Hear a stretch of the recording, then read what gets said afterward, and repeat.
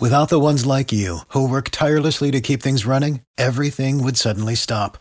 Hospitals, factories, schools, and power plants, they all depend on you. No matter the weather, emergency, or time of day, you're the ones who get it done. At Grainger, we're here for you with professional-grade industrial supplies. Count on real-time product availability and fast delivery. Call, click Grainger.com, or just stop by. Grainger, for the ones who get it done. Every team, every topic, everywhere. This is Believe.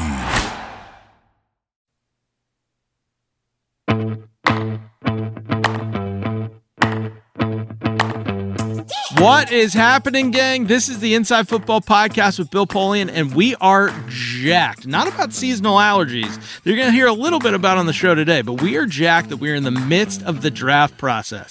And in today's episode, we're not getting into how the West was won. We're getting into how the draft is done. So we're going to get, as we kind of enter into the second and third rounds tonight, we're going to get Bill's perspective on how you actually do the draft from, what does trade management look like? How do you move around for players? How do you do board construction? Those kinds of things. And then we end with probably the most important question of all. What do you eat in the draft room? So I think we're going to have some surprises for you. I was a little surprised because Bill and I have common snacks. So this is the Inside Football Podcast with Bill Polian, and this is how the NFL draft is done.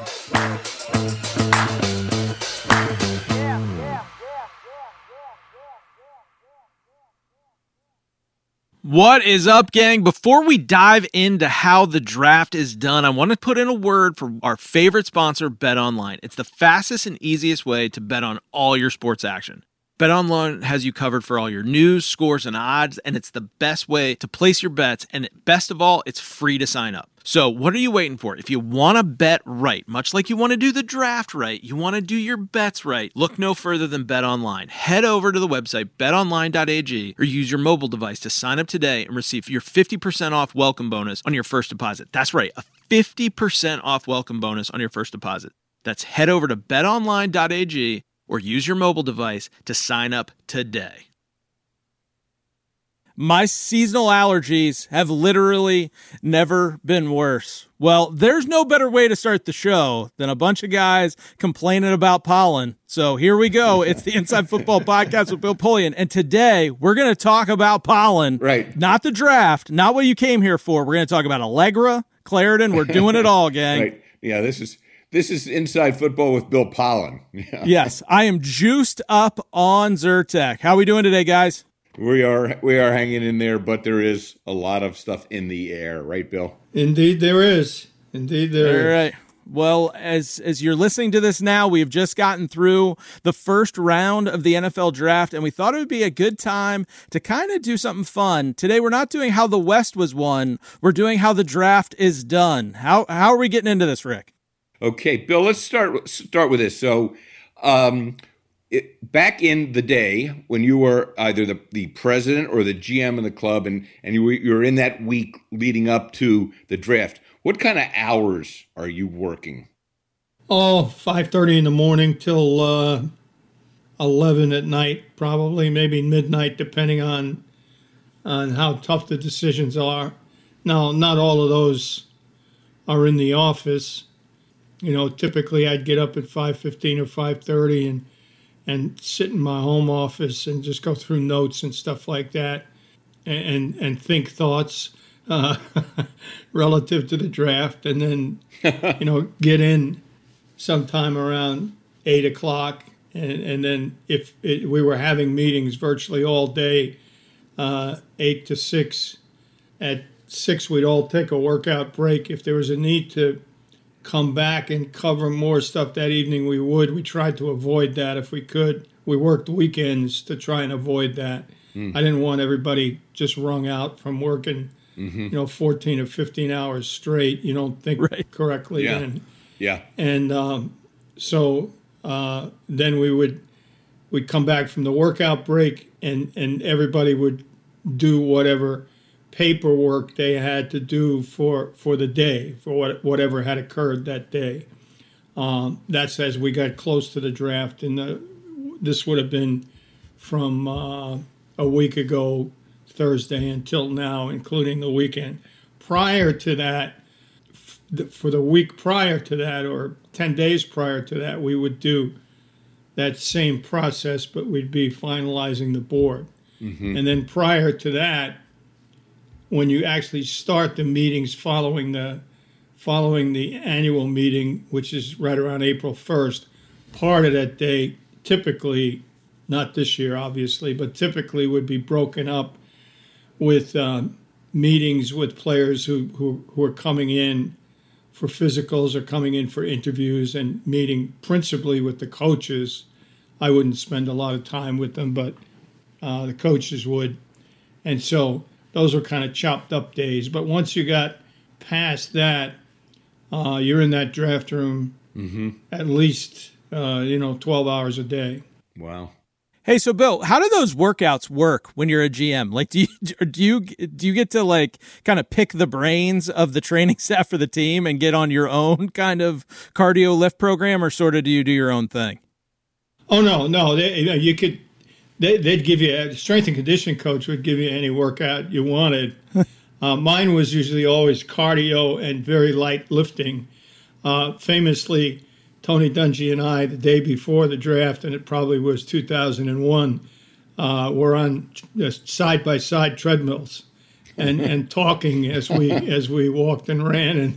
And I said to him, there's a really big tackle from the University of Georgia that we have really high grades on, and there's Dwight Freeney, who's 6'1" and 265 pounds, and terrorizes left tackles.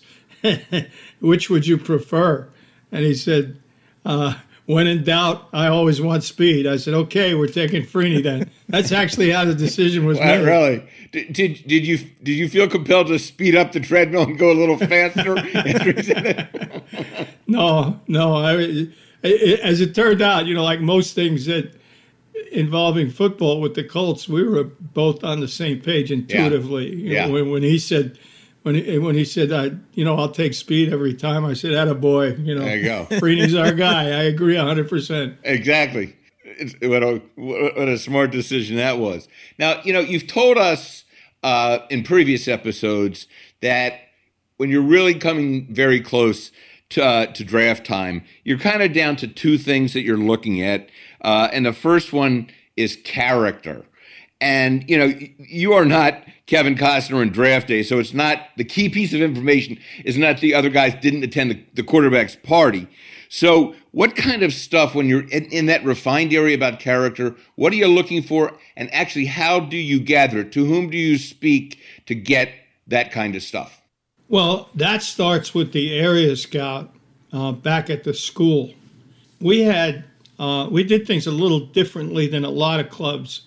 When I was working, which is almost 10 years ago, most teams gave scouts 40 schools, area scouts 40 schools. So that meant that they made 2, maybe 3 visits to the school. We gave our scouts 20 schools, and because we had more of them, Mr. Irsay allowed us to hire a full scouting staff.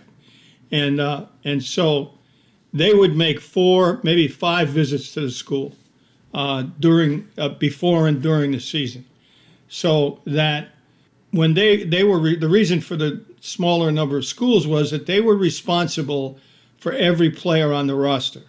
So if a freshman got into trouble, it was the area scout's responsibility to go into the director of football operations or the pro liaison, whoever that happens to be. Each school has a person who's the liaison with pro scouts, and say, what happened here? What's the problem? And he notes that in the guy's file. Every player on the team has an open file, so that keeps going throughout a player's career at the collegiate level. And then as you get to the time when they're becoming draft eligible in the fall of their senior or draft eligible year, then you sit down with the director of football operations and ask some very, very serious and far-reaching questions if there are issues. In addition, the security people, our security chief, and the firm that we use to do backgrounds on players would be doing the very same thing. So the time that you get to, and they would be doing public information and legal information, what have you. So by the time you get to March, after the combine has been completed, the first meeting you have after the combine is the medical meeting. And then the second meeting you have is the security meeting with the security chief, in our case, the director of player development, and the outside contractor that we used. And they would go over issues in great depth. And we would make some decisions even then as to who to have on the board and who have not. Now, there were often outstanding court cases, traffic cases, guys that missed previous court appearances or things like that, warrant type issues that would go all the way up to this week. And in some cases, we would call the agent and say, listen, your guy we like him, but you know what? He's got an outstanding warrant. Get it Right. Or an outstanding bunch of traffic tickets. Get it cleared up, will you please? And so, most times they would. But kids being kids, they get, they do those kinds of things. I must admit to some of that when I was young. and so We've all had our time. yeah, we don't disqualify people because of that. If there were serious issues, then that was investigated fully. And if the player was a high-profile player that we had interest in, we would go back and do a second look to make sure that we had all the appropriate information. And every once in a while, once every 5 or 6 years, there might be a player where you'd go to the owner and say, this guy's a really good player and he could really help us. But, you need to know that this is what's in his background. And in some cases, the owner would say yes, in other cases, no. And so the decision was made that way. Mm-hmm. But you guys are never really surprised by the way we as fans are when these stories come out, week of the draft, where it's like X players got this terrible thing in their background. You've known that stuff for months, right? Yes, we've known that since the start of his draft eligible year.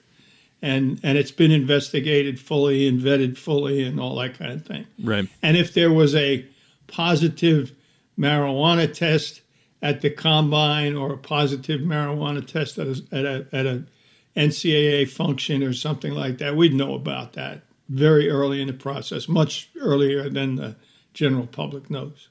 If he were tested and he tested positive for PEDs, would casual use of marijuana or would actually use of PEDs be something that you would be more concerned about? Well, there are two different league policies.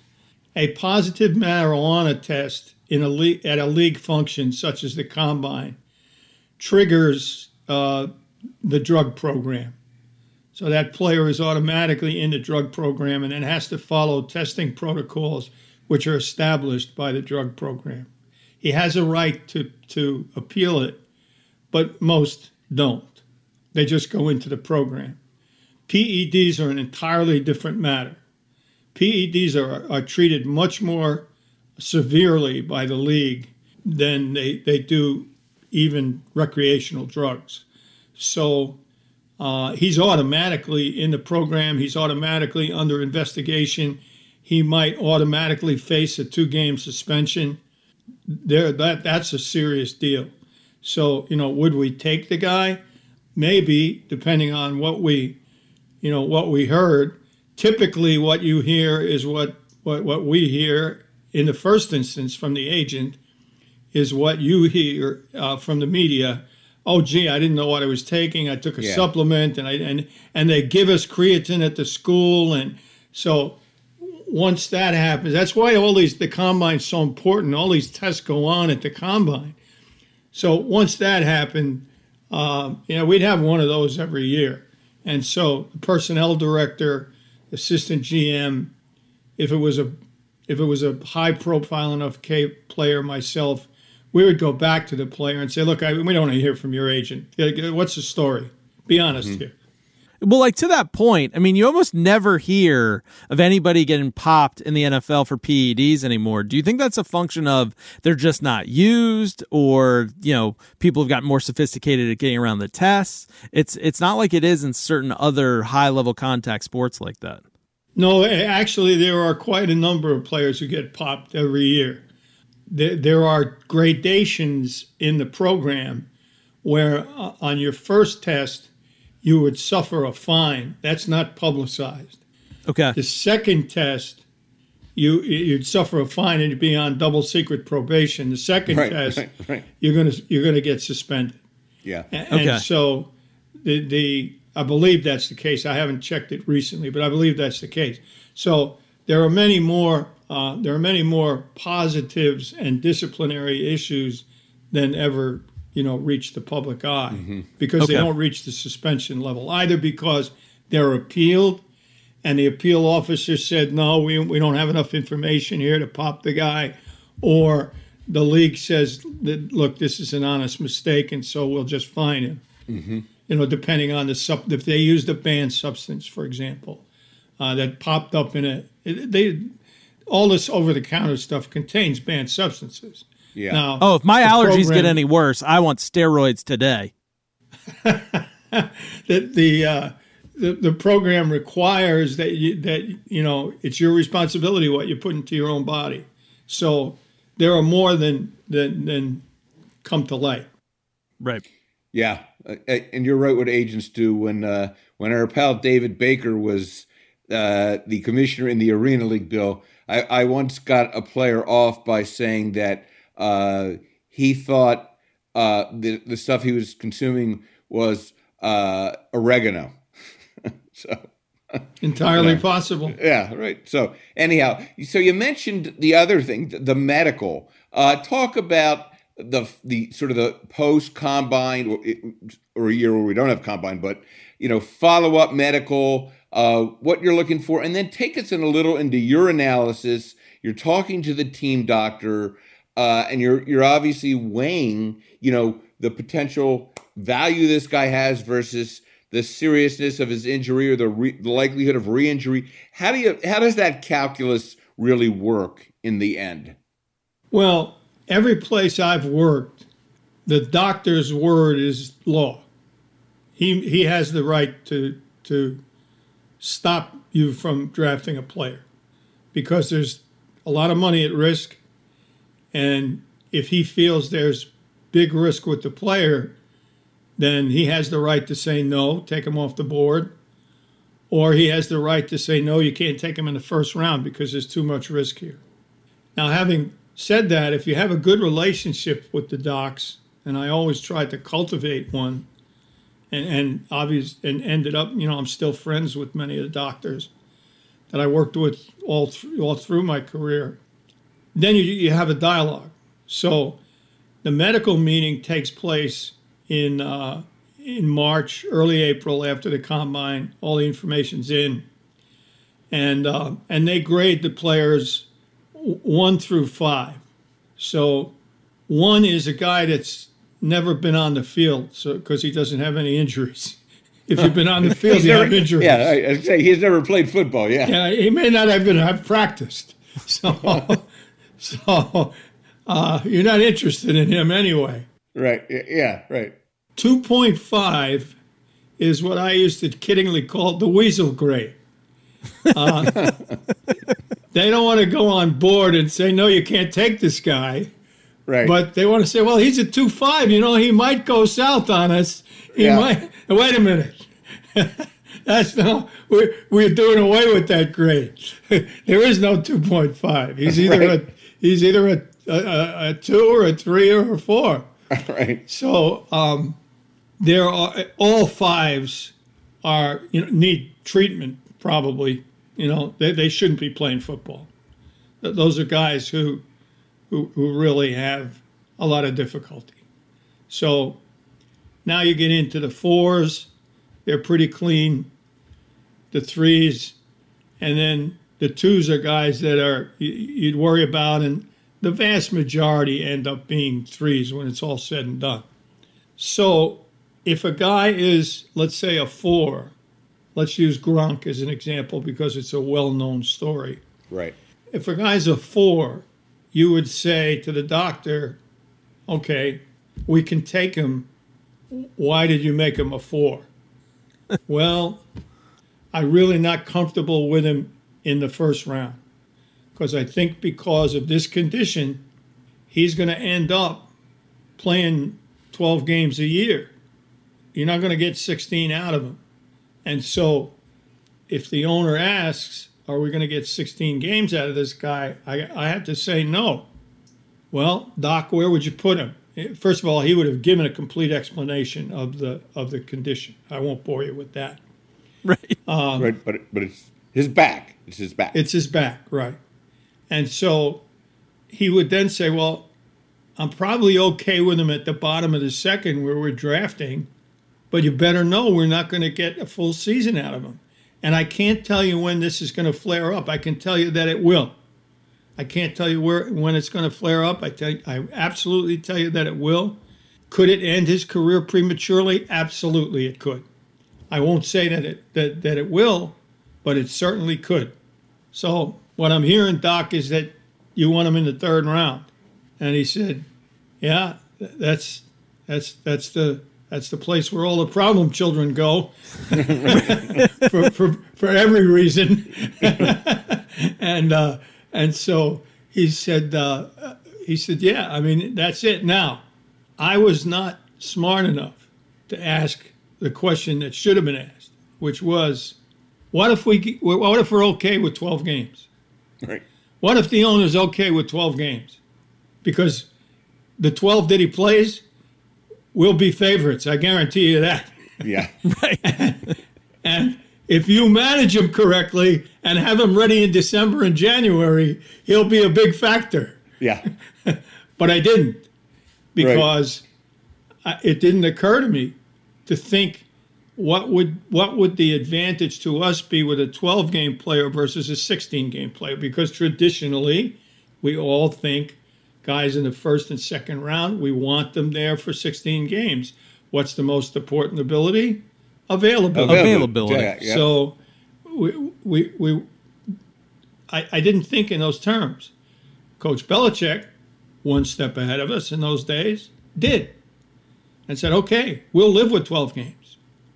And I think he probably had a little more sway over the doctors than I did, but it didn't matter. He was able to recognize that 12 games of Gronk, which is, by the way, what he played historically in his career. Our neurosurgeon reminds me of that all the time, including.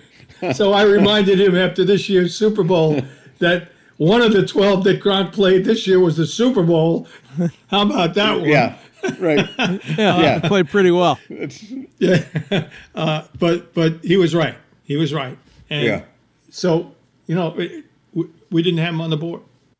Do you think the 17-game schedule will completely change these conversations in the sense that, like, even though it's just one more game, it's not like an increase of sort of 10%, but it's one more game, that it'll be a paradigm shift in thinking about kind of drafting and roster construction like that?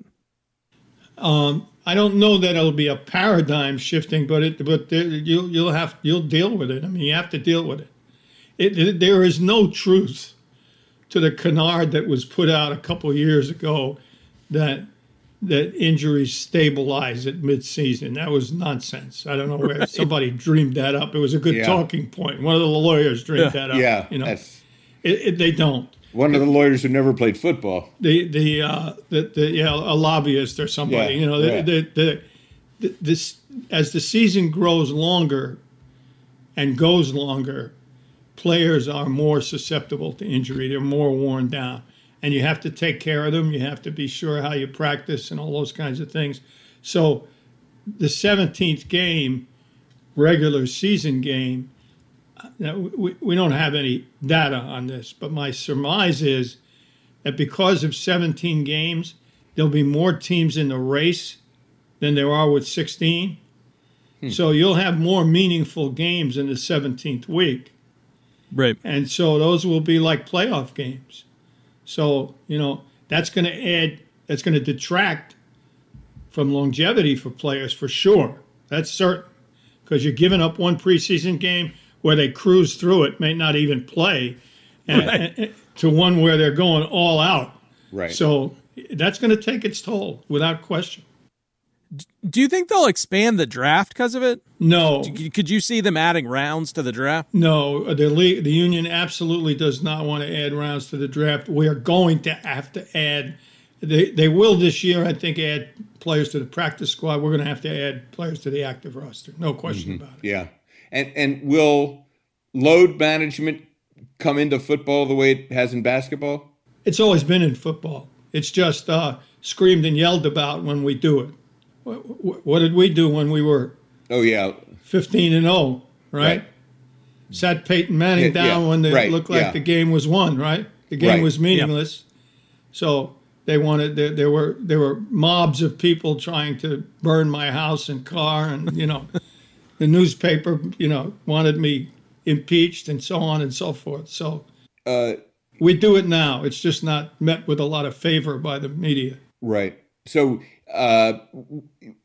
will that get into even more of like sort of a, for lack of a better term, a pitch count? Like, so, not just because you Yeah, we do that now. We do that now. Okay. Oh, yeah. Even during the season. Oh, yeah, absolutely. And in fact, with defensive linemen, because they're the rushers, because they're so important in closing out the game. When you have wins, when you're ahead in the game in the fourth quarter, the best closers are pass rushers. They close the game out. You're ahead. The other team has to throw. You sack the quarterback. You cause a sack fumble. You win the game. Right. So John Thielen, God rest his soul, our defensive line coach, with Tony's full concurrence, would rest Dwight Freeney and Robert Mathis in the first and second quarters. Okay. And even some in the third, so that they'd be full bore in the fourth. Mm-hmm. We do that. We do that now. Same with running backs. They lighten the running backs' loads on a predetermined basis throughout the game. The guys that play full time are the offensive linemen and the big people inside. Linebackers, only 2 linebackers play 100% of the snaps. So the corners and safeties play most of the time, but you'll give them. They don't go on special teams either, so you give them a little break there. Okay. In terms of information gathering, let's talk a little bit more about that. And in one of our previous episodes, you referred to Nick Saban as sort of the final arbiter of anything Alabama related, of course, and you took it as gospel. But you, aside from all the things that the folks who worked for you gathered, did you personally have relationships with a number of head coaches, college head coaches around the league who you trusted their judgment and also their willingness to give you, the truth, the unvarnished truth, and you'd have a conversation if something was up in the air? Well, not if something was up in the air. No, I went to 2 games a week usually, Thursday night and Saturday. So, and I was also the chairman of the College Relations Committee. So I had a lot of interaction with the American Football Coaches Association. Grant Teff was their executive director, but I knew virtually all the members of the board of directors and things like that going back 20 years. So when I would go to a game, I'd always make it my business to say hello to both head coaches, and oftentimes they would say to me, this guy, keep an eye on him. Hey, what about that guy, Coach? Don't be too sure on that guy. Things like that. Now, of course, if it was Penn State, oftentimes I'd see Joe the night before the game.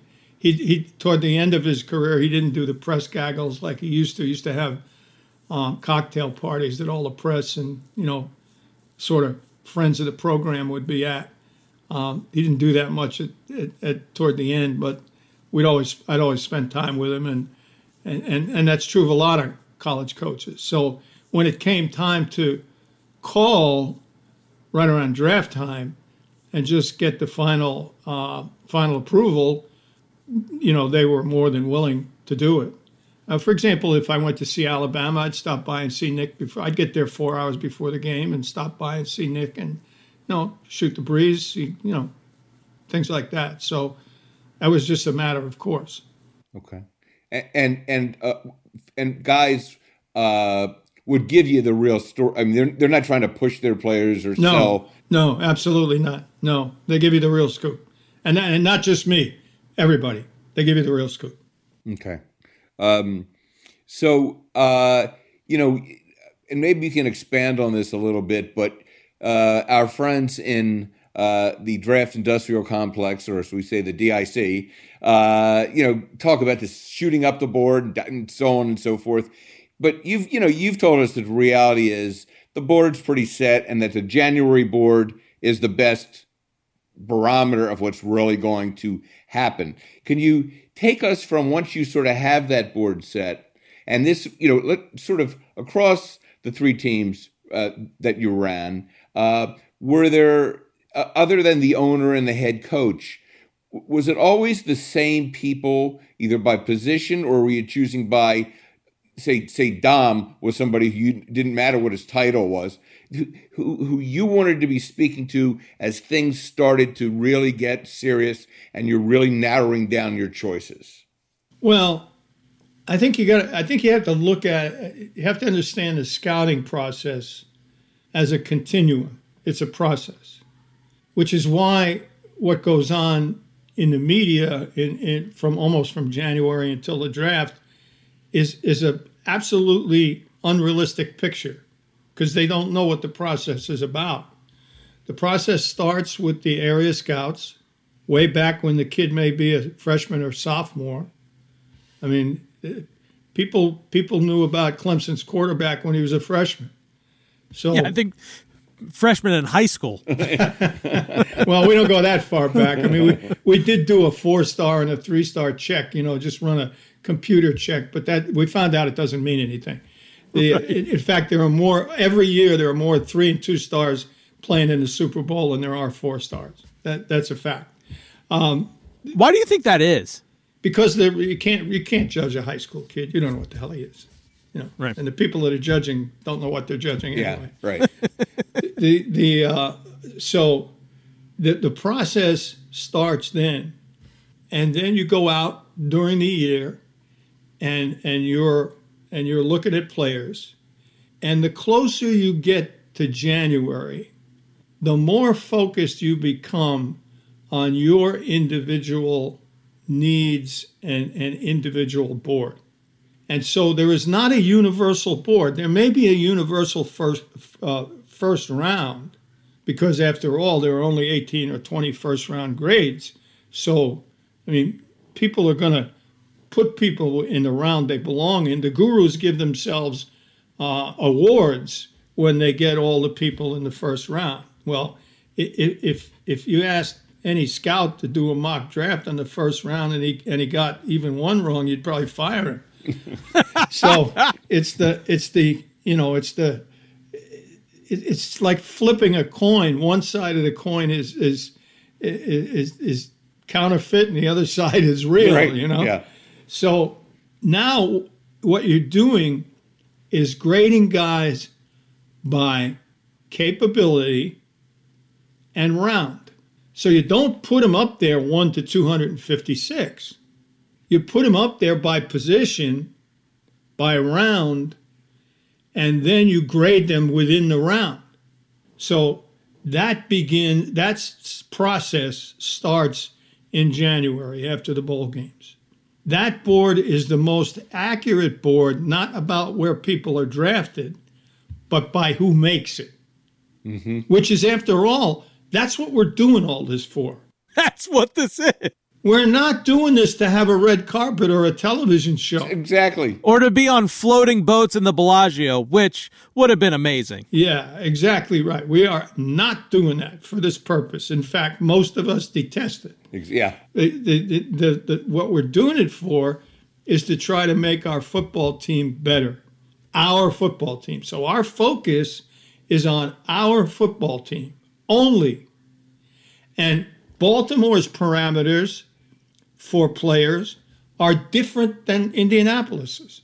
Right. Based on the coach's philosophy, the systems that they use, their philosophy of what kind of players they want as people and where they fit and so on and so forth. So it's 32 different people putting together a board based on their own individual interests, not anybody else's. And Kyle Shanahan, Monday, made a great statement. He said it would be irresponsible of me to listen to outside experts on this choice.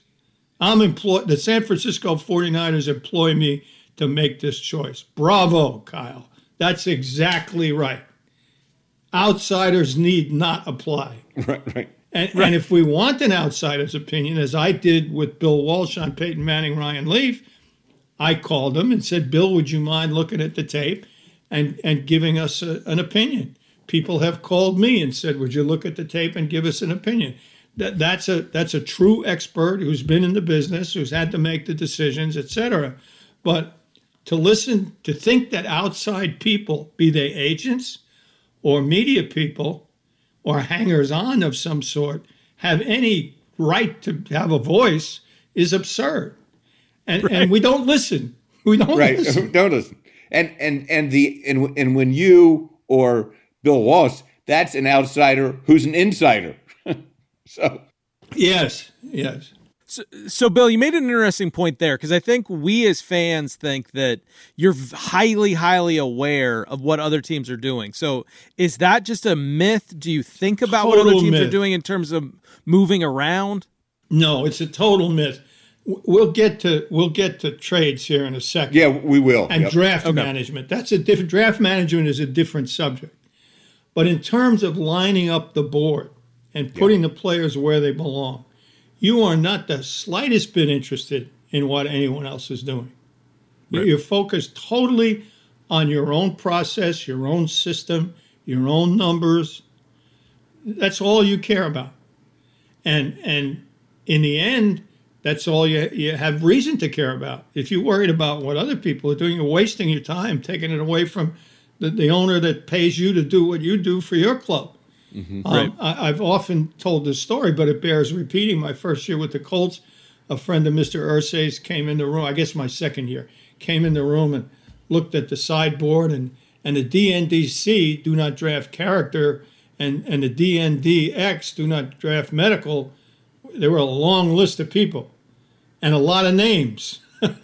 and as a result, and famous names. And this friend said, what's going on here? Look at all these good guys you got over there. He said, well, we don't want them. They're either medical failures or we don't want them because of character. Well, but they're great players. We don't want them. Mr. Irsay said, that's fine. Let them do their thing. So you're doing it for you and you only. Right. So Bill, continue to take us through the process as you're honing your analysis. The board's set up, but you are having these internal discussions, whether it is with somebody like the doctor, but more so among the football people. What are you talking about? What kind of information are you sort of continuing to gather, or what questions are you asking? How do you go from, refining it from, that the board that you have, but you're going to be making choices within that. How do you start getting to that level? Well, there's a number of things that you measure and you discuss. The first would be off the film: production, level of competition, and the quality of the program. So let's use Lance as an example. There's not a lot of play there. There's not a lot of film there. So, you have not a lot to go on relative to what the production is. It's at a lower level of comp, albeit a good program that turned out Carson Wentz and some others. It's a very solid program, but it's not Alabama. It's not the college football playoff. But you do trust the program. This is not some fly-by-night outfit. These guys have built a good program over time. And so you're measuring that. You're looking at that. For example, I'm going to give you round figures here, but Lance had the year that he played 2 years ago, he had over 2,700 passing yards. I could be wrong. Let me look it up while I'm writing. Yeah, I'll pull it up. Okay. And then he had 1,100 rushing yards. So, roughly speaking, a third of his production came with his legs. Well, you're going to discuss whether or not you think that's sustainable in the NFL. And the offensive coordinator is going to talk about it, and he will have seen the film. And the quarterback coach is going to talk about it, and he will have seen the film. Mm-hmm. And then you're going to ruminate on that. These are meaningful discussions and hard decisions, because not everybody's going to agree. The next thing as per usual, Bill, you were 100% right. 2786 and 1100 on the dot. Okay. Okay. That's pretty good, within 86 yards of the total. So it's not bad. Those are long, drawn out, difficult discussions, because there's really no good answer. Right. There's no right or wrong. Yeah. No, there's no right or wrong. For example, Fields has a little bit, because he was a baseball pitcher, has a little bit of a hook at the beginning of his delivery, at the end of his backswing, if you will. Same as Kerry Collins. It's not as pronounced as Kerry Collins, but he does pronate his wrist. I think supinate his wrist. And so that can cause a bit of time lag when you deliver the ball. In Kerry's case, it was pronounced, but it was fine because his arm was so strong. I mean, he had a rocket for an arm. So the timing made up the difference. And when that became an issue, Jim Caldwell was then coaching the quarterbacks at Penn State. And I called Jim Caldwell and I said, tell me about the so-called hitch. And he said, it's there, and it's because he was a pitcher. But his arm is so strong that it's going to get there on time no matter what. Okay, which he was 100% correct. But Fields has a little of that. So you talk that through. What does the timing look like? Let's go back and look at the film. Let's see if there are any issues there. I'm not saying there were, but that's just the kind of discussion that you would have. Then you have the measurables. And the measurables are inviolate except when somebody loves somebody. So, we love Dwight Freeney. Exactly. So, yeah. Are we going to say 6'1" is good enough? Hey, right. We're talking about my girlfriend. That's so. We made the call to Mike Giddings, Pro Scout Incorporated, the last word on metrics, and 30 years worth of statistics on who makes it and who doesn't. Is this a red number? Yeah, it is. Oh, okay. Thanks a lot. Yeah. So now you have to talk that through, and we would do regression analyses every year of our own to try to make sure that the numbers were correct, and that they weren't that we weren't chasing boogeymen where there weren't any, and so we found out, for example, that once you hit 4.5, which was our cutoff speed for receivers, whether you ran 4.5 or 4.2, it didn't matter. Right. Now judge the guy as a football player. That's what the numbers and the history told us. Conversely, 7.0 on the triangle drill for us was a pass-fail. If he's not 7.0, the odds of making it are not good. If he's less than 7.0 or better, fine. 6.8, exceptional, but, no reason to worry about it. So Bill Parcells taught me, first of all, by example, and then later talking to him, he was gracious enough to talk with me, and we talk football a lot. We still do these days. statement that he made, which is absolutely correct. If you make exceptions, you'll end up with a team full of exceptions. And so we were really, really strong about the numbers being the numbers, and the ones that you really lose sleep over are Devontae Smith, where it's a red number. Yeah. 166 is a red number. I don't care what anybody says. Yeah. So it just is. It just is. So what are you going to do? That's a tough call. That's what general managers get paid the big bucks to do. Right. So with receivers, are there degrees of red numbers? Because, I mean, I'll get killed if I don't ask this question because friend of the show, Shane Bogan, has asked it on Twitter numerous times. Like the Jerry Rice 40 time. Like, how red a number was that to you? Well, for the 49ers, it wasn't red. Right. Keep in mind, everybody has different standards, right? Different criteria. Different criteria. In the end, the right number was 458. So we were worried about it in Buffalo. We were really worried about it. But you probably, in the end, we said, put him up where he belongs. He's an outstanding receiver. And San Francisco took him, so there was no issue there. Yeah. But I learned from that process that there are different strokes for different folks to begin with. And secondly, when I read Bill's book and then later Bill Walsh's book and later talked to him at great length about it, their concern was not speed. Their concern was girth and toughness and the ability to catch the ball in traffic and run after the catch, because they were never going to put their guys in a position where pure speed was what was going to win the route. And their receivers did a lot of crossing routes. Now, also, when I was coming up, there was it's not quite the case any longer, but the X receiver, the guy on the strong side, was usually slower, could be slower than the Z receiver, the guy on the weak side, because the Z would get most of the one-on-one coverage. The X would get a lot of coverage rolled to him, so he had to be bigger and stronger and those kinds of things. That's not quite the case anymore. That was certainly the case in Lombardi's day, and even beyond that. So it's relative. It's relative to the individual club. And then you look and say, what's the production here? Let's go back to the previous step. What's the production here?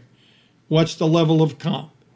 Jerry Rice distinguished himself, by the way, at the Blue-Gray game, so there was no issue there. That's the great leveler, no pun intended, for level of comp are the All-Star games. Mm-hmm. Right. So, yeah, I mean, you might – Freeney was a red number. I mean, that was as red could be. Yeah. Right. Yeah. But if you believe in him, then go ahead and pull the trigger. Right. So yeah. The next area that you get into, which is really, really, really important, and which no one sees, we don't see, the media doesn't see, the gurus don't see, and rumors are almost always wrong, are the personal characteristics and the psychology of the player. And the thing that you're looking for there, you're trying to measure, is work ethic, drive, the desire to be really good, maturity, self-discipline, the two go hand in hand, the ability to learn and process, leadership ability, if the player has it, and that's usually denoted by a captaincy or an honor society within the football program, like the Iron Hawks at Iowa. Mm-hmm. If you're an Iron Hawk, if you're part of that society, you have been an exemplary worker in the weight room for your entire career at Iowa. So when we would see a team captain, put a little check mark there. When you see an Iron Hawk, put a little check mark there. And there are many others many other programs that have those kinds of situations, because it indicates what the guy is. And then you go back to Coach Levy's almost number one dictum. Don't confuse personality and character. They're two different things. So a guy can be boisterous and outgoing and irreverent and a huge He could be the voice of WWE. correct, huge presence like Freddie Smirlis was, or he can be quiet, introspective, cerebral, linear in his thinking, and mathematical in his approach to the world, like Jim Richer was. Mm-hmm. They were both all pros, and believe it or not, they were roommates. Really? Yeah, that was the odd couple. The Odd Couple, exactly. Yeah. Jim Richer is probably still flying. He's a captain with American Airlines. And Freddie made a fortune in the real estate business in Boston and is still a personality on Boston radio and television. So, but they were roommates. And they're the perfect example of don't confuse personality with character, because you want both of them on your team. Yeah. But Bill, having worked in different sports, for me, tennis and basketball and football, there is this common thing of the true greats. Not only were they blessed with more talent, they worked harder than anybody else. Yeah, that's right. I mean, people always say when your best player is your hardest worker, Brady, Manning, et al., Breeze. Yes. You don't have any issues on your team because everyone else follows along. Yeah. And why do you care about character? Because coaches, someone said this today. I wish I could remember who it was, but someone said it today in a story in the media. Coaches don't drive the team. The head coach will have a tremendous impact on the team's psychology and how the team does things.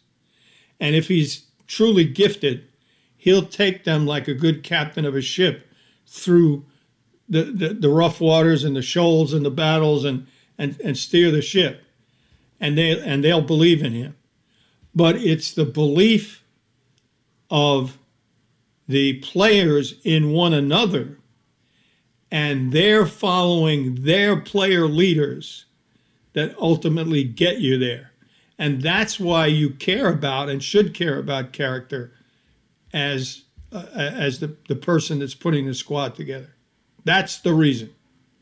Because they together will either be greater than the sum of the parts or less.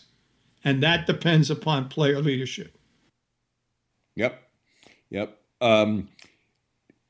So you mentioned a little bit about, or Scott mentioned sort of other teams.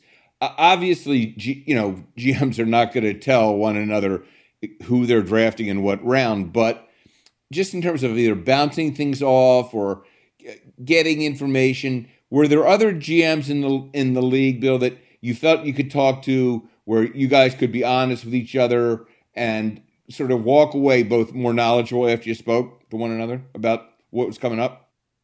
Yeah, but it usually wouldn't be about individual players. Okay. It would be about, for me, it was Jim Finks throughout my whole career, Ernie Accorsi, Chuck Schmidt in Detroit. I'm probably going to Coach Shula, Paul Brown.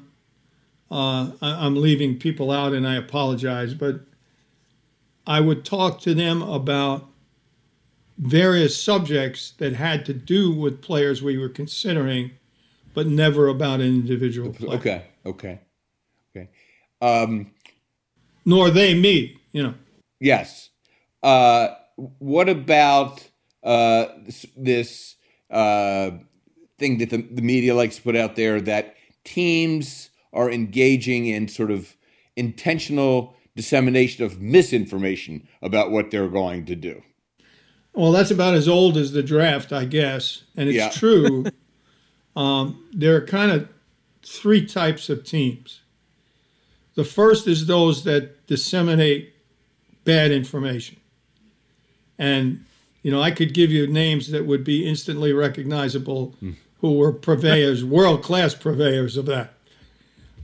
You learn to take it with a grain of salt, obviously. There are teams that sometimes will get spooked by it, teams and owners that will sometimes get spooked by it, because believe it or not, owners talk to one another. a great deal more than GMs and coaches talk to one another. So owners can get spooked by that.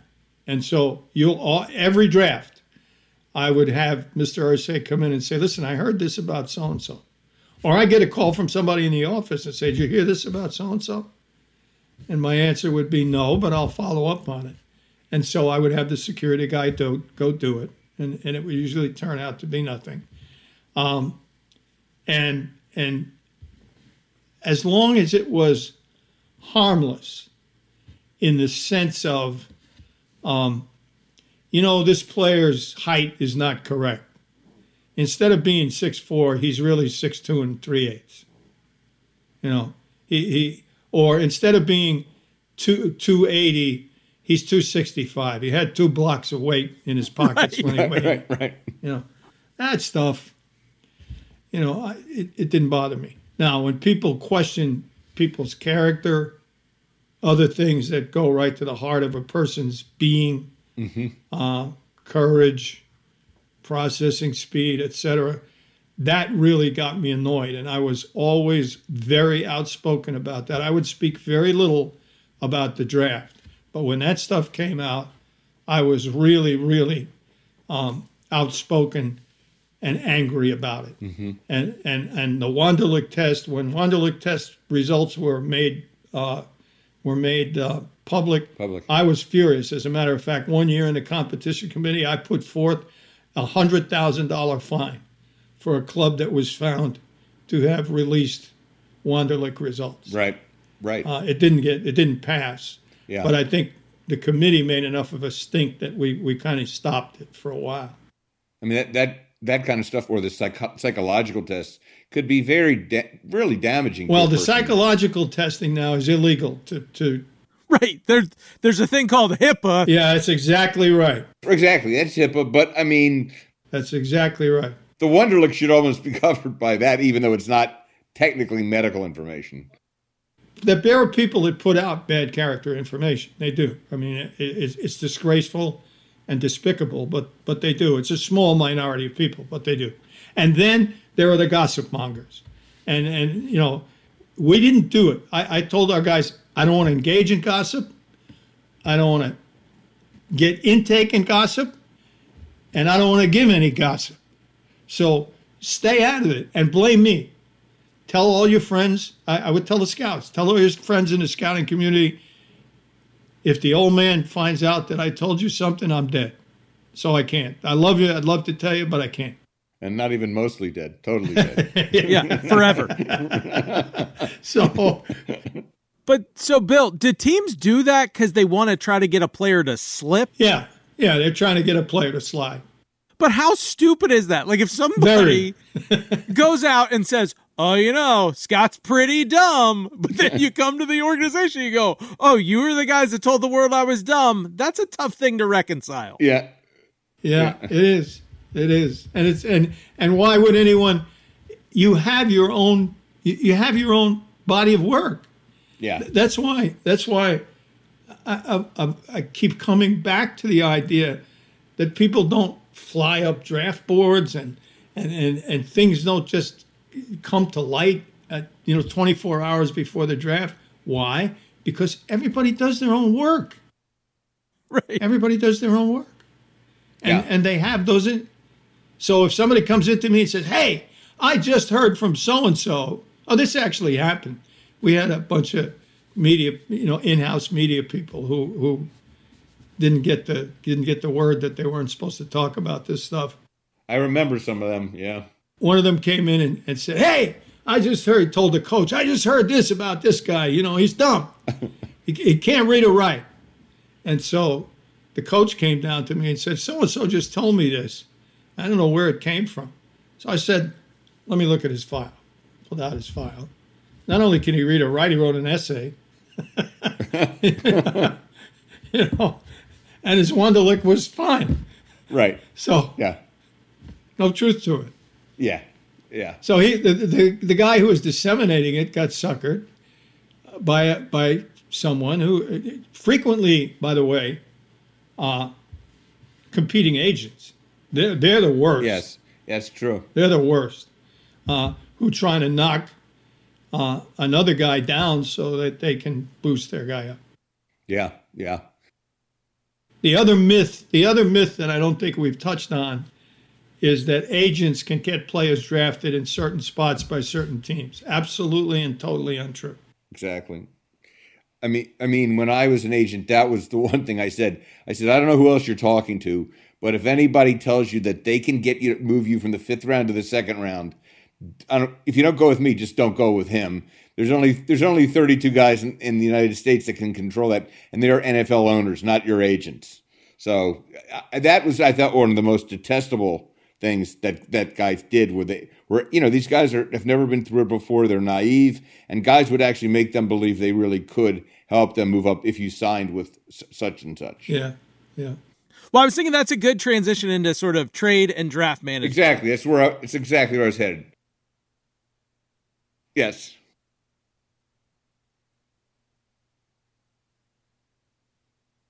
Well, first and foremost, we did what we called the Guru Board, which would have been done 10 days or so before the first round. And now, is that like the owner photo in Major League? Have you ever seen Major League? Yeah, I have, but I don't remember the scene. They're taking off the They're taking off the wardrobe of the owner. Oh, yeah. No. Where by the end of the draft, Mel's just naked in the draft room. No. Yes, exactly. No. Yes. What we did was take every scouting service, okay, all the gurus, and we took all their grades and threw them in the computer and said, okay, give us one consensus from all. I think we had 7 inputs, 7 different inputs, Mel and McShay and Roto World and so on and so forth. And so Pro Football Focus didn't exist then.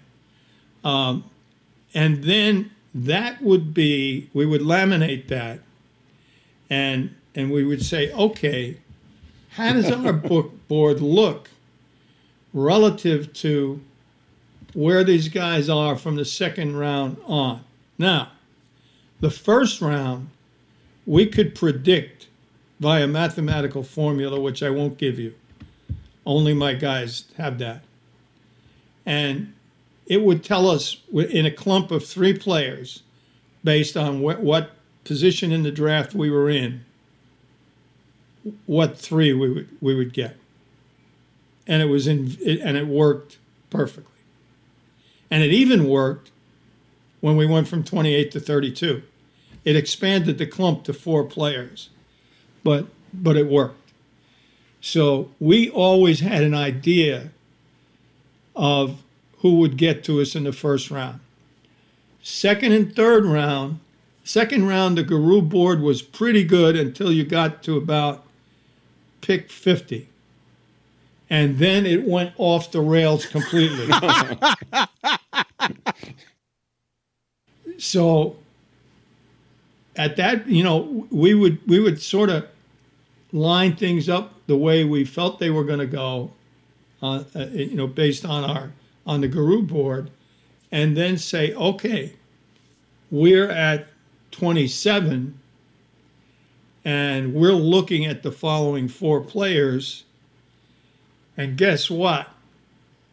Looks like only one is going to get to us. Because everybody knows who the 1st round grades are. Yeah. I mean, it's not a secret. That's why these guys sound so filled with wisdom on television, because everybody knows who the 1st round grades are. I used to tell the scouts, my wife can find Peyton Manning, for God's sake. We don't need you to find him. We're good. Yeah. She'll come back and say, who's that guy, 18? He was 16. He was pretty good, Pretty good, yeah. Hey, at Tennessee, yeah. He threw a lot of touchdown passes. Do we like him? Yeah, we kind of like him. Yeah. Now, my wife is a bad scout, too, by the way. But other than that, she's not really good. She's given me, I took 1 player for her during my entire career. Hey, that look was at that. the last one. Yeah, exactly. Oh, okay. So we will not be revealing who that player is today. Oh, no. So the the whole process is that the board tells you basically what's going to happen. So first round trades are done in advance. Right. The decision is made in advance. The trigger is pulled in advance, i.e. San Francisco. If you're in a position to know that your guy is going to be there, then you do it in advance. So they obviously knew that one of the quarterbacks was going to be there for them. The rest of the trades on the clock are made as follows. In the first round, you would be calling right up until about 2 hours before the draft, starting on the 7 days before the draft. The groundwork would be laid at the owners' meetings where everybody's together, and there are functions every night where you can have a drink and meet people and talk. And then you would solidify it, and then you would get to the draft, and finally you would say, listen, if our guy is there when you pick, we will offer you X, Y, or Z. Would you be interested? That's done the week before the draft. And they'll say, yeah, we're interested, or no, we're not. We have a guy we think we're going to pick. Yeah. Or, yeah, we're interested, but that won't do it. What you're offering won't do it. So you get one of three answers. No, there's a guy we're going to pick. Maybe, but we don't like what you're offering. Or, yes, here's a counter. So in answers 2 and 3, now you begin to work out what the appropriate compensation should be. Some people use the Jimmy Johnson chart. We did not. It's just personal preference. You want to explain what that is, though? Yeah, Bill? the Jimmy Johnson chart starts, it gives points to every pick in the draft, 1 through 256. And the top pick gets 10,000 points, right down to 1 for the 256th. So if I'm going to trade you, I'm going to swap ones. I'm at 1, you're at 1, and I'm at 12. I've got to give you something else to equal the point value. Follow? Yep. Okay. So then we just pick out the appropriate point value, and that's what the deal should be. I never believed in that, even though it was neat and clean, because every draft is not the same. Right. Yeah. Right? So the first guy in this year's draft is worth a hell of a lot. He's a really good quarterback. Next year, it might be an offensive tackle. He's not worth 10,000 points. So that's why I never subscribed to it. Now, the analytics people have jumped in with both feet, both arms, and a few children in the mix, Right. and everyone's coming up with new metrics and new ways to do it. One was more confusing than the other, and some are so simple. Like I read one today where the guy took all of the tests we've talked about, the triangle drill, and he put them all together and came up with a grade. And guess what? We've been doing that for 30 years. Yeah. It's called scouting. We've been doing that actual equation for 30 years. Yeah. Okay. So there's nothing new under the sun. So I do not like the mathematicians, the analytics people in the room, because they muddy up the waters. So what we did was have Tom Telesco, who's now the general manager of the Los Angeles Chargers. Los Angeles Chargers. Yes, exactly. Bill got that right. I passed. It wasn't fine. Yeah. Yep. Yeah, we were good. We fought it. Who went back 10 years, and actually now it's probably 20 years, and did a historical chart on positions in the draft, moves that were made, and what the appropriate compensation for is to move from historically from 12 to 3. And so as we talked, we had a historical framework. Lots of teams do it that way. And if you had a team who used the point system, you just say, well, I don't speak that language, but here's what we're willing to offer. Right. And they'd come back and say, well, we should really get a fourth instead of a sixth. Well, maybe I'll give you a fifth. How's that? Okay. Because picks beyond the fourth round are called sweeteners. It just makes it look better. And it confuses the media a little bit. Why is that? Why is it a fifth instead of a third? And you just make the trade and move on. So they're not. Nobody argues over those unless you're paying too much. Picks in the fourth round are valuable. 1 through 3, that's big time currency. So there's not much to argue about there. It's not much. You don't really need the chart and all of the equations to figure it out, because what you're really arguing about is this guy worth 2 1s and 2 2s? Or is he worth a 1, as Marv Levy used to say, a Lawrence Welk trade, a 1, a 2, and a 3? You have to be old to understand that reference, but it's funny. You have to imagine champagne bubbles floating around you when you hear that phrase. But so those are relatively easy to figure out. And like if somebody came to us and made an offer, I would just turn to Tom and say, what does that sound like to you? And say, well, it really should be this year, swap of 1s this year, a 2 next year, and a 2 the following year. If they'll take a 3 next year, that would even it up, because the time value of draft choices is the same as the time value of money, and they're discounted if they're out in the future. So then I would say, okay, let's make a counter. We'll swap 1s and we'll give them a 2 next year and a 3 the following year. And then we'd discuss it and see if the other party was able to do it. And in most cases, it's done fairly quickly. If trades are made after the second round, this is really important. It's for targeted players. It's not for picks. It's for targeted players. Now, there are analytical people who think that you should accumulate picks regardless of the players. I don't believe that, and there's no validity that works. None. There's no study that says, yes, this is the way to build a team. Because this is all about getting the right players, not more players, the right players.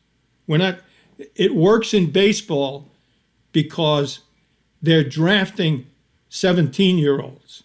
Yeah. Right? And hundreds of guys. And hundreds of guys, right. And the more you draft, the greater the odds of hitting. That's not true here. For those that are listeners that understand baseball, the NFL draft is much like the 40-man roster in baseball. That's who we're drafting. We're drafting guys who are going to be on the 40-man roster, who are close to finished products. So the idea of accumulating picks in rounds 1 through 7 is ridiculous. I mean, it doesn't do you any good. Right. 1 through 3 is where the action is. So due to your the success you had every place, you were normally in the position you're drafting late, right? How often was there a guy up there that you felt you needed to do something to get up there to get him? Well, quite often, if we were drafting 28 or 29, let's say, or 27, somewhere in that vicinity, there might be a guy that you were hoping had a first-rate round grade that would get to you. And so the question would be, what does it cost you to go up and get him? Right. What does it cost you to jump over somebody? And the best example I can give is in this year's draft, the reason the 49ers went up was because there were teams that were going to draft quarterbacks in front of them, so they knew that one of the quarterbacks that they wanted would never get to them. So the question was, what price are they willing to pay to go up to 3 in order to get that, get the guy of their choice, and they worked out a deal with Miami, and away they went. So that's why you do it, and it's always for a targeted player. It's almost never for a spot in the draft. Again, when you're down in the lower rounds, it's always for a targeted player. We got to go get this guy. He's the last tackle on the board. Let's go get him. Mm-hmm. Right. So it's not like that's where the maybe the bad part about Kyle Shanahan's Monday interview, where he's saying, yeah, we're happy with all 3 of the guys that might be there at number 3. He's blowing smoke, and I don't blame him. In fact, I applaud him for it. Right. He's not tipping his hand. Yeah. But what is the point of blowing smoke in that spot? Because it's not like they're going to move back just for fun. No, but they could. They could, yeah, just for fun. Just keep everybody else off guard. Al Davis was famous for calling you, and particularly with 3rd and 4th round, where there's a lot of variable in terms of which team, where people had players rated. So he would have somebody he would never make the call himself, but he'd have somebody make the call, usually Bruce Allen. Let me digress here. When you're making draft calls, friends talk to friends. So Al would say, who gets along with Polian? And Bruce would say, I get along with him pretty well. We're good friends from the USFL. Okay, make him this offer. That's the way it works. Yeah. You good? Hey, tell me, you good with so-and-so in Atlanta? Yeah, go ahead and make the call, Yeah. That's kind of the way it works. Just like any other business. Yeah, just like any other business. But especially when you work for the Genius, he was going to tell you. Right? I mean, you were. But Al would be famous for calling people and saying, "Listen, would you be interested in our pick in the 3rd round, which was like the 14th pick in the draft? The 14th pick in the round." Yeah, I would. You bet. And Bruce would say, "Okay, I'll get back to you." So, we'd get near their pick and no call and no call and no call. Right. And they'd pick somebody. And all they did was get you not focused on their pick instead of what you were going to do. Right. So, pretty good. Pretty good. Exactly good.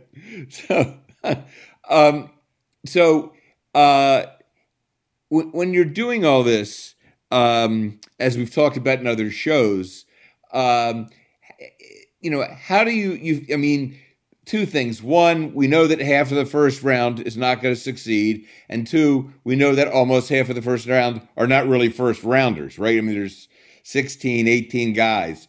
So how do you keep that all in your head, Bill, without getting sort of, as you're kind of telling us, without getting overly emotional, without getting like, oh, we got to get into the first half of the first round to get a guy? How do you maintain that discipline? Well, it's just like driving a car or flying an airplane or captaining a ship. I mean, you know what your job is. Yeah. You know what the ramifications of your job are. You can't be emotional about it. You have to be. You have players that you want to get. Your job is to get them, and that's all your job is. That's what the draft is all about. Get the players that can help your team win. And sometimes you're going to miss on guys, and you get upset for 30 seconds, and then boom, you turn around and let's get back to on work. to the next. Yeah. Next, right? Okay. Yeah. Yeah. All right. Well, let's bring it home on this. Let's bring it home on the most important question: who got to pick food, and what were the top food items for the draft? Well, we had everybody sort of had their own deal. My deal was hot dogs. Okay. Some of the other guys liked chicken, and we said. The strength coach has no input on draft weekend. Right. Fried. You want fried chicken, you have fried chicken. You want pigs in a blanket. Absolutely. Yeah. desserts. You can have all the desserts you want. And the strength coach is pretty judgy, right? Oh, yes, of course, yeah. Yeah, he would be cringing, Yeah, exactly. Great guy as he is, he would be cringing. So, everybody sort of, they didn't order individually, but everybody gave their preference. And then the caterer, our director of operations, would make sure that there was a wide variety of food. Yeah. And if some dish didn't taste good on Thursday because everybody was kind of on edge and grouchy and so forth, then it wouldn't appear on Friday and Saturday and Sunday. And then after the draft was pizza and beer time in the draft room. Exactly. There you go. All right, gang. Well, hopefully you order something good tonight for rounds 2 and 3 of the draft and get ready for a fun weekend. As always, we'd like to thank our sponsor, BetOnline. And if you have anything you want us to cover as we start analyzing what teams have done in the draft, feel free to hit us up on Twitter at IFBillPolian. Thank you, guys. Thank you. Happy draft. Yep. Enjoy. I think we're doing hot dogs. Are you doing hot dogs? At least probably, yeah. Just tell me they're kosher dogs.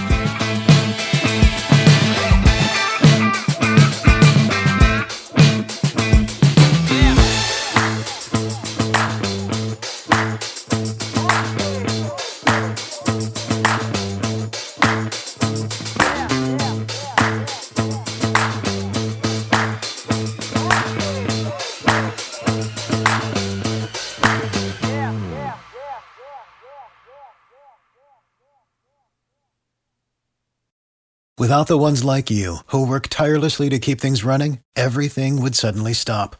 Hospitals, factories, schools, and power plants, they all depend on you. No matter the weather, emergency, or time of day, you're the ones who get it done. At Grainger, we're here for you with professional-grade industrial supplies. Count on real-time product availability and fast delivery. Call, click Grainger.com, or just stop by. Grainger, for the ones who get it done.